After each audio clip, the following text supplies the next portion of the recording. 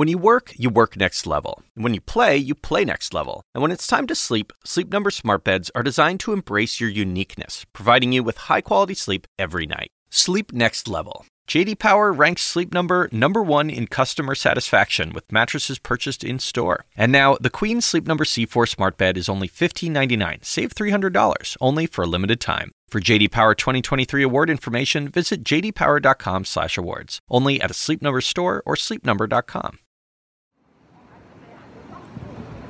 In the heart of San Francisco's Chinatown, overlooking the bay, sits Chinese Hospital. It's next to a Presbyterian church and a Chinese school, and only steps away from a seafood market. Inside, past the sliding doors, patients linger in the hospital lobby, checking in for their appointments and being greeted by the staff in Chinese. So we speak their language, the staff, all of our nurses, we are able to communicate with patients in their primary language.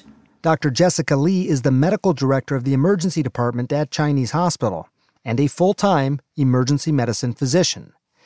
Now, the hospital originally opened its doors in 1925, becoming the first institution of its kind in the country. That's where the famous Bruce Lee was born, back in 1940. Our hospital also serves Chinese food to our patients because that's something that they really appreciate. When we offer water to our patients, we're offering warm or hot water, which is the preference of many Asian, Chinese, especially elderly people. Those are some of the small things that we do that really help make our patients feel comfortable being here. Chinese Hospital is a major institution in San Francisco's Chinatown, serving an especially vulnerable population, elderly Chinese immigrants. Thanks to its tight-knit community and early prevention efforts, the Chinese hospital successfully avoided the worst of the COVID-19 pandemic. But they're also dealing with another crisis, an onslaught of hate and violence against their community. For today's episode, I'm handing things over to CNN's Harmeet Kaur. She's going to tell us the story of San Francisco's Chinese Hospital and how it came to be. I'm Dr. Sanjay Gupta, CNN's chief medical correspondent. And this is Coronavirus, Fact versus Fiction.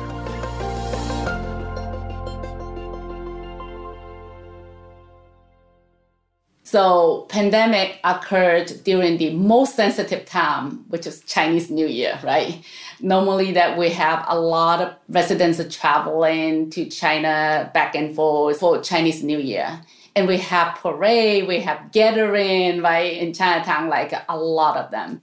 That's Dr. Jian Zhang, the CEO of Chinese Hospital. When COVID-19 first started spreading in China, it seemed inevitable that Chinatown would soon be hit hard too. At that point, we didn't have any case yet, and then we couldn't even teach people to wear a mask because there were absolutely no mask at that time. Remember that people were shipping old PPE back to China, and then here in the CVS or Walgreens, the shelf, it was empty, right? So it was scary, and so we did worry.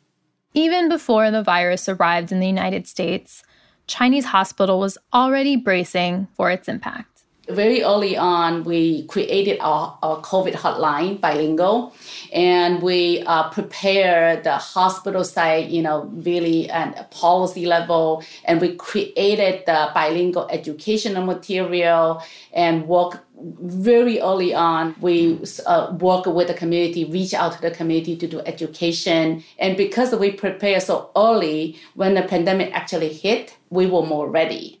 The pandemic could very well have been a public health disaster for Chinatown. Many of the neighborhood residents live in crowded single-room occupancy hotels, a form of low-income public housing. And where it can be one room, there could be 4 people living in that 10 square meter type of room. And then, so what they'll do is that they share a bathroom, share a kitchen. And so that's why, that's the area, there's nowhere you can social distance in, right? And so that's why we shifted a lot of our operation from hospital-based to the community-based. And so we deployed teams, what we call COVID teams, to the community to do education, to do contact tracing later on when there was case, and then to do testing and to give vaccines now. The hospital helped many in San Francisco's Chinatown escape the worst of the pandemic. But this isn't the first major challenge that Chinese hospital has confronted. The hospital's history is actually rooted in another public health crisis, more than a century ago. These kind of major infectious disease threats like the plague, smallpox was also emerging at the time. And Chinese Americans became scapegoats for that. They were blamed. In 1900, San Francisco Chinatown was actually quarantined for, I believe it's 3 months, because they were blamed for spreading the disease. And so Chinese Americans were policed. They couldn't leave Chinatown. That's Lorraine Hom, an assistant professor of political science at California State Polytechnic University. She's written about the history of Chinese hospital, and she has a personal connection, too. I'm actually originally from San Francisco, and my mom was raised in San Francisco Chinatown. She was born in the Chinatown Hospital. Han says that to understand the origins of Chinese hospital, you have to understand the history of Chinatown itself. And so that was established with the arrival of mass immigration of early Chinese immigrants in the mid to late 1800s. And at that time, they were facing a lot of exclusionary policies, most notably the Chinese Exclusion Act, which limited immigration, barred Chinese immigrants from being citizens, and thus limited their rights and privileges and benefits that they could get from mainstream institutions as well as kind of government entities as well. And they were also facing everyday racial discrimination and local policies that racially segregated them. So that's how one of the major reasons why these Chinatowns formed. And these Chinatowns were also severely neglected by mainstream institutions. And so the communities themselves kind of took care of each other. By the late 1800s, Chinese immigrants all across the country had become targets of racism and discrimination. At the same time, their communities were hit with several outbreaks of infectious disease. So Chinatown was seen as the source of where these diseases emerged. And Chinatown was a neglected neighborhood. And so they were kind of left with these poor conditions, overcrowding, and conditions like that. For that, they were blamed for a lot of these diseases, which also further kind of excluded and isolated them. A lot of it was they were saying, it's their cultural traits, it's their behaviors, it's the way they live, and that kind of othering that happens.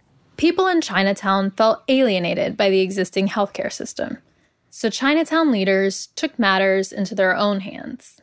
Around 1900, they opened a dispensary that catered specifically to the needs of Chinese immigrants. That grew and grew. By the early 1920s, they had raised enough money to open a full-fledged hospital for the community, by the community. And so it was kind of community operated and owned from the very beginning since 1925. And it was also kind of a unique space because it was not only providing both this Western medicine and traditional Chinese medicine for the community, but it was also a site where some of the first Chinese American doctors who were trained in the U.S. Were able to practice because they were also kind of excluded from mainstream hospitals, other hospitals, from practicing there. Just as Chinese immigrants were scapegoated for disease outbreaks back in the 1800s, Asians and Asian Americans today are being falsely blamed for COVID-19. Since the pandemic began, they've faced harassment, violence, and racial slurs. Chinese Hospital has seen this impact firsthand.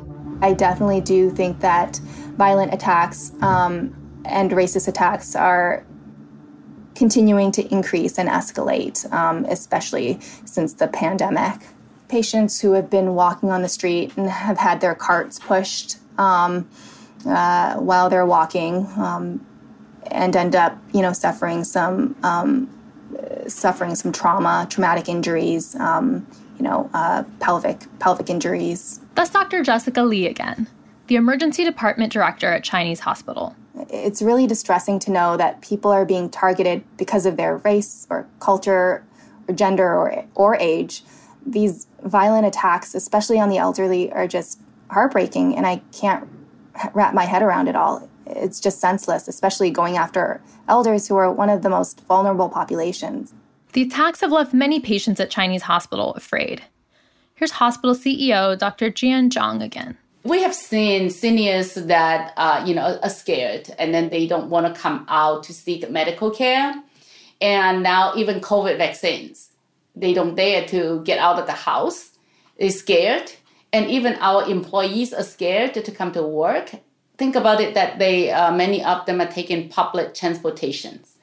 And then, all these attacks happening in public transportations or on the streets, it's concerning. The Stop AAPI Hate Reporting Center says they've received nearly 4,000 complaints about incidents of racism and discrimination against Asian Americans in the past year. COVID-19 is not a Chinese virus. It can infect anybody.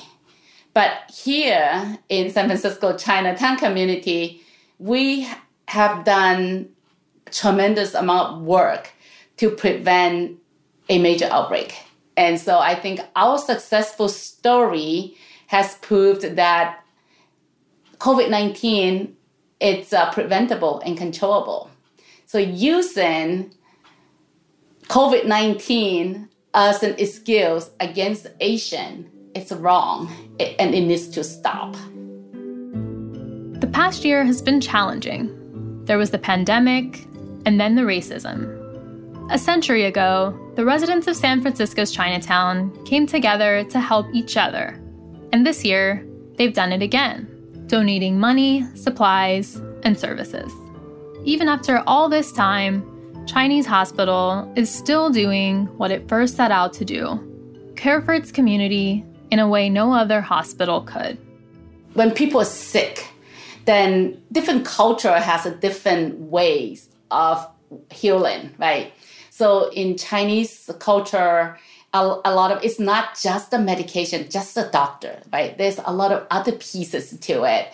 The diet, right? The food, and then the environment, and your healthcare providers speaking your language. So I think that, and for Chinese Hospital to be here to provide culturally and linguistically competent care, it's just really important to the community.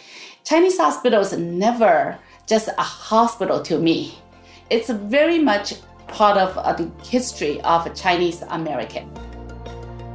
Throughout its history, Chinese Hospital has been an antidote to the racism and systemic barriers faced by so many in San Francisco's Chinatown.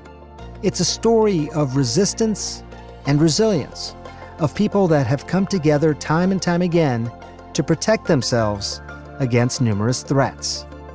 If you have questions, please record them as a voice memo and email them to asksanjay@cnn.com. We might even include them on the next podcast. We'll be back tomorrow. Thanks for listening.